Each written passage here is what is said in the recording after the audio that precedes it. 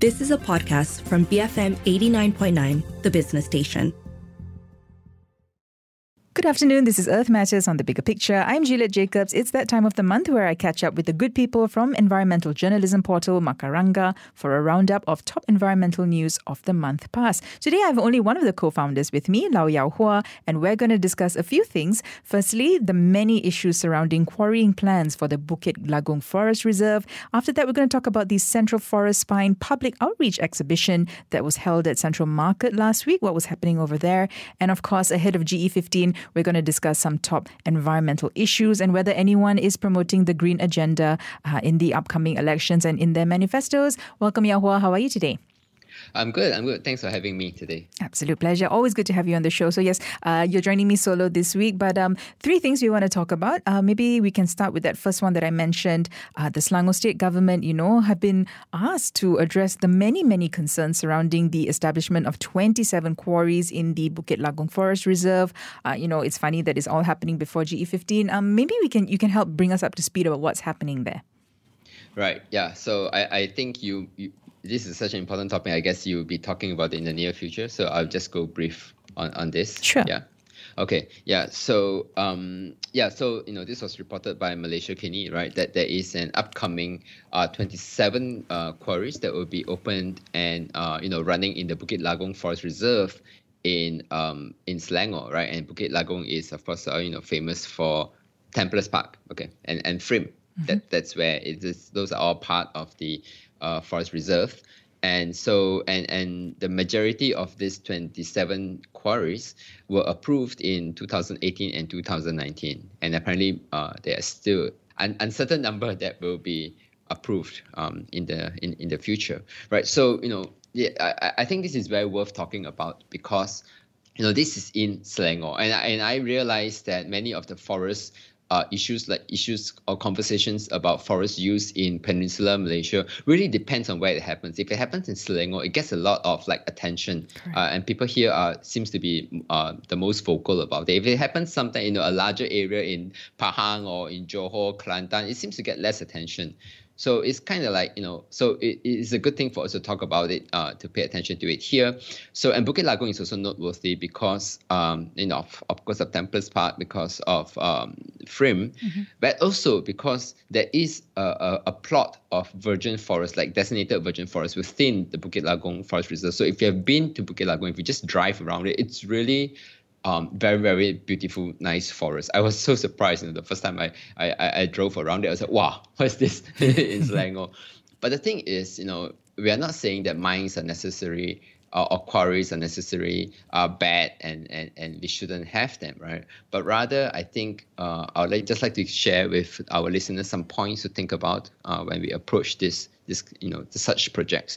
I think the first one is to think these mines, these quarries, for stone, for limestone, for slate, whatever it is, are they necessary and worthwhile at this point of time, at this place, right? Mm-hmm. So the Selangor Exco member, Mr. He Loi Sian, have come out to say that these mines are necessary because we need them to supply the materials for Klang Valley and Selangor. So building mm-hmm. materials, mm-hmm. it must be, right? So then, of course. And we are all living in houses, right? Correct. Most of us, I guess, listening to this are living in houses made of these building materials. So I think we cannot be that, hypocrite and think that, just stop this now, but then I go on buying many new houses. So I think it's really time for us to think about, are these mines necessary to replace this forest, because it's irreversible, right? Mm-hmm. It's they dig up the whole. If you do a forest plantation, you can still say you can still remove the forest plantation and then make it back into a forest. But if you mine, then that part of the hill is gone. Yeah, and then you take a think the building materials. Yeah, okay, they need them, but what are we building with these materials? I assume it must be mostly for residential property or property wherever in Selangor. He says. For the luxury property or for the low-cost property, who is it benefiting? Mm-hmm. If I'm investing in more than one property, am I a driver of this kind of destruction? What are we losing? So these are things to think about, whether it's necessary and worthwhile. The other thing to think about is, if the mines are necessary, then are we by we I mean the citizens and the state, getting the most out of the project, since we will definitely be losing that forest. And mind you, the forest, although it will be mined, it is still forest reserve land. So food for thought there. Yeah. So are we getting the most out of the project, because there is possible pollution for the adjacent communities, and we are losing a common commodity, right, which is the forest and all the ecosystem benefits. So who really profits from that? Or what are we getting back in return? For the state, are they getting the most that could possibly get out of these projects? Was there a tender process? Are we making sure that the most competent developers, or contractors, or I guess miners, are running the project with strict monitoring? I think so. These are the questions we need to be asking. Yeah. Mm-hmm. Okay. And as you mentioned, I will be discussing this with environmental researcher Peter Leong, maybe this Wednesday or next week. So yeah, we'll delve into that a bit more. Awesome. Yeah, but just moving on, over, I think it was 4 days last week, there was an exhibition called Improving Connectivity in the Central Forest Spine, Serangkai, Ekspresi Hubungan Insan dan Alam. And I think this was organized by the Forestry Department of Peninsular Malaysia with the State Forestry Departments of Johor, Pahang and Perak. What was happening there? Yeah, well, it was over the whole weekend. It started, I think, on Friday, and then went through yesterday, Sunday, and it was in Central Market. But unfortunately, I could only have time to go there for like 2 hours to attend 2 talks. But there were exhibitions on the tree saplings that were planted in nurseries by the Orang Asli communities that they work with. By they, it's like, the forestry department and various government agencies and also various NGOs. They're all part of this Central Forest Spine plan, right? Mm-hmm. It's a huge plan, and there are many agencies working on it, in it and on it. So there were exhibitions by the Orang Asli. They were manning the booth, and they were showing off the tree saplings that they planted in their nurseries. There were painting activities, coloring activities for the kids. There were booths to showcase the diversity, the biodiversity of what's in the forest. And then, of course, there were the talks. So overall, I thought it was a very good effort. And outreach, to raise awareness of the Central Forest Spine, where it is actually, mm-hmm. and what are they doing to sort of link up the forest. I was there. I heard the public, the people going around, and then they were explaining to each other. The public explaining to the public themselves that, oh yeah, this is what they're doing. So it was kind of nice to see that. Now, but the thing is, so it's all great. I think it was a good effort. But for me, I felt that coming from the media, right? I was like, yeah, talk to us more, because there was just sitting there. Then I learned that, oh yeah, you guys are doing all this, in the talks.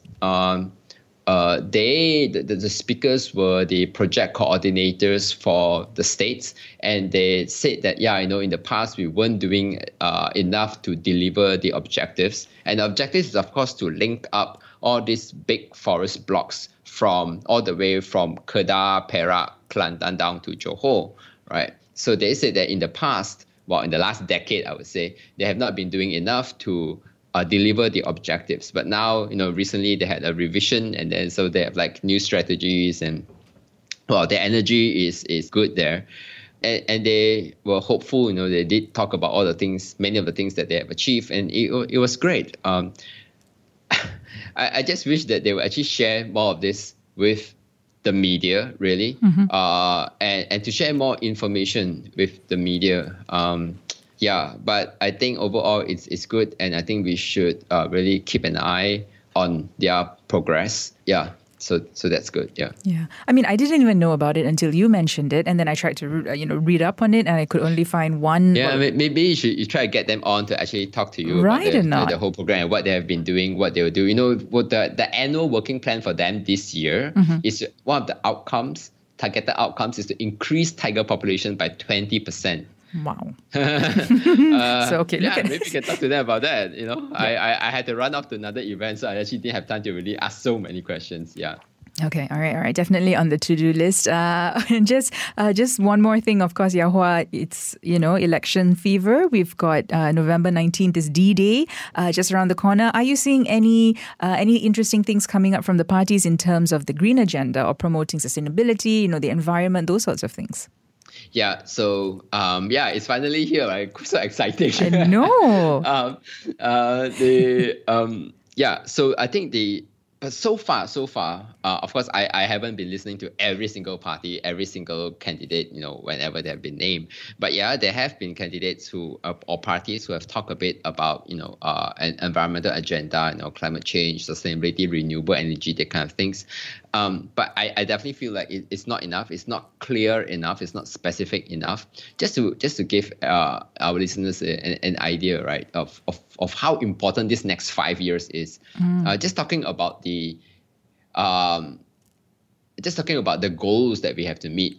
That by 2030 we have to meet these net zero deforestation 2030 goal that we pledged onto the Glasgow's Leader Declaration on Forest and Land Use. So net zero deforestation by 2030. We have to the Paris Agreement. We have to hit a 45% reduction in our carbon emissions, against our GDP by 2030.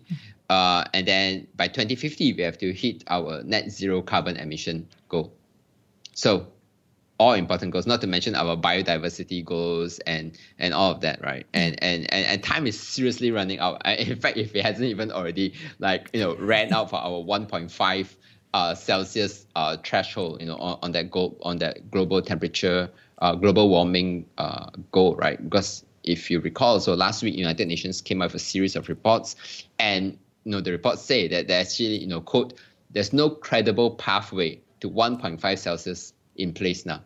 So it's really a terrible outlook, but of course we can still do a lot to actually arrest or to slow down that global warming. So it's all within like the next 5 years, the next decade, right? So what we should be looking for. Well, in fact, if you do not know what to look for, what to ask of your candidate or whatever, right?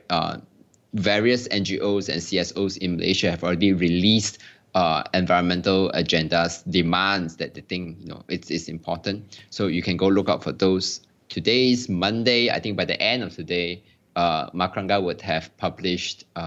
We have compiled all of those, or at least most of those demands on our platform. We compiled them from all these CSOs. So just go to Macaranga and then you should be able to find it, right? And then there is also, we also put on there a template of letters, written by another person that you can actually use to write to the candidates. So awesome. Yeah. So just one last point. I mean, now, even if you don't go to Ceramah and don't go to Ceramah to ask them directly, I think one useful way is to just tag them on social media, tag them, and Yes. keep asking them, what are you doing about this? What are you doing about this? It seems to work. I don't know whether it really works, but I think it's something that that we can all do. Yeah, if you are really concerned about it, Yeah, there's so many clever ways, right, of getting attention these days. I mean, I remember for the Kuala Langat North Forest Reserve, the activists sent Selangor MB like birthday messages, right, and things like that. So there's so many creative ways to get that message across. Thank you so much, Yau Hua, for joining me today. I've been speaking to Lau Yau Hua, co-founder of Macaranga. Just head to macaranga.org if you'd like to read their articles. And if you miss any part of our conversation today, just download the podcast at bfm.my/earth or find it on the BFM app. This has been Earth Matters on The Bigger Picture, BFM 89.9. You have been listening to a podcast from BFM 89.9, the business station. For more stories of the same kind, download the BFM app.